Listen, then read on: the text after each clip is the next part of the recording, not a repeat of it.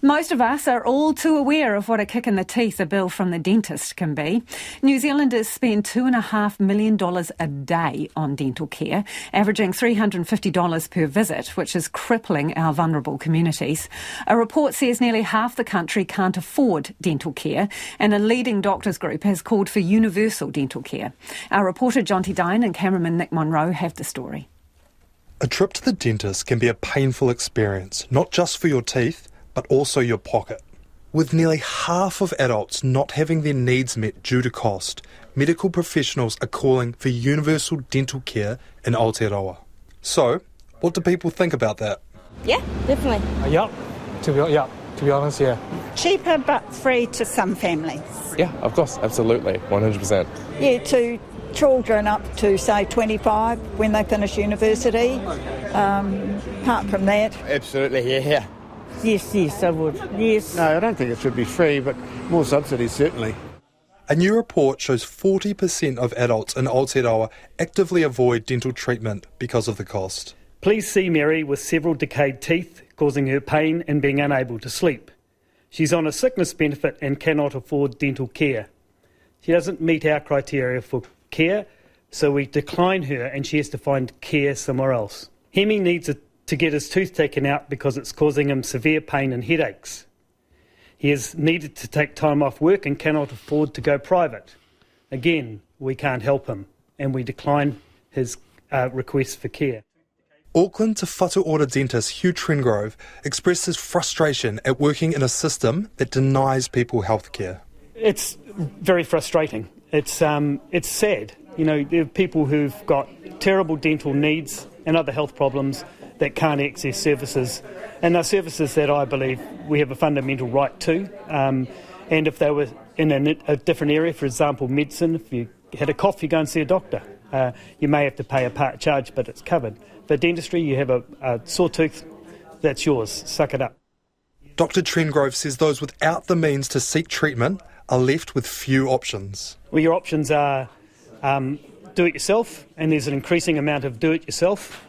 And so people are taking measures at home with pliers and other implements to remove problematic teeth. People put up with it or they medicate, typically with alcohol and all the other social problems that come with that. Or they go to a relief of pain service and have the tooth removed so they won't have a root canal done. The Auckland City Mission today launched Tooth Be Told, a campaign to promote free dental care in the country.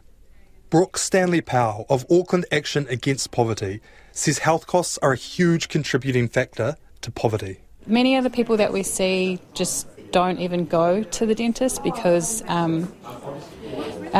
cost is the barrier. Ms Powell says dental health is not prioritised in the vulnerable communities that she serves. These are people who often need their teeth removed or are in a lot of pain. And so, I mean, those things don't just happen overnight. They happen over quite a sustained period of time and just got to reflect actually the poor ways in which, it just goes to reflect how people aren't accessing dental care in Aotearoa. She says among those most at risk include Māori and Pacifica, disabled people and solo parents. People feel, I think the biggest thing is shame.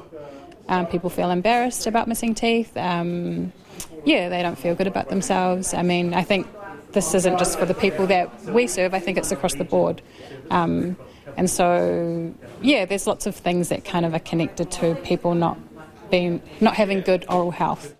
Association of Salaried Medical Specialists Chief Executive Sarah Dalton says free or subsidised access to dental care will save millions of dollars in healthcare over time.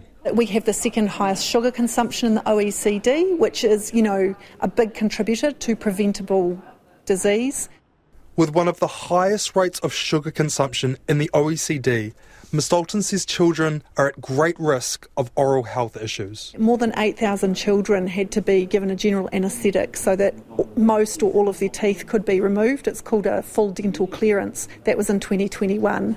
All of that was preventable.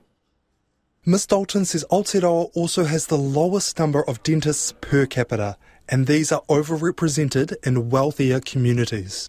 Aucklanders were unanimous in their support for universal dental care. Thankfully, I have family members that do like a yearly thing for me, which is great, but no, literally, if I had to pay for it, I wouldn't be going to the dentist. Absolutely. Yeah. No, I can't afford it. I can't pick up a new smile until I pay that money. So that's money that I'm going to have to, personally loan from somewhere to get a smile back. It's great that we have that back home, and really does make a difference to people that perhaps can't afford private care. Especially dentistry. It's really expensive for a lot of even just the basic work that people might need done. The older you get, the more you need.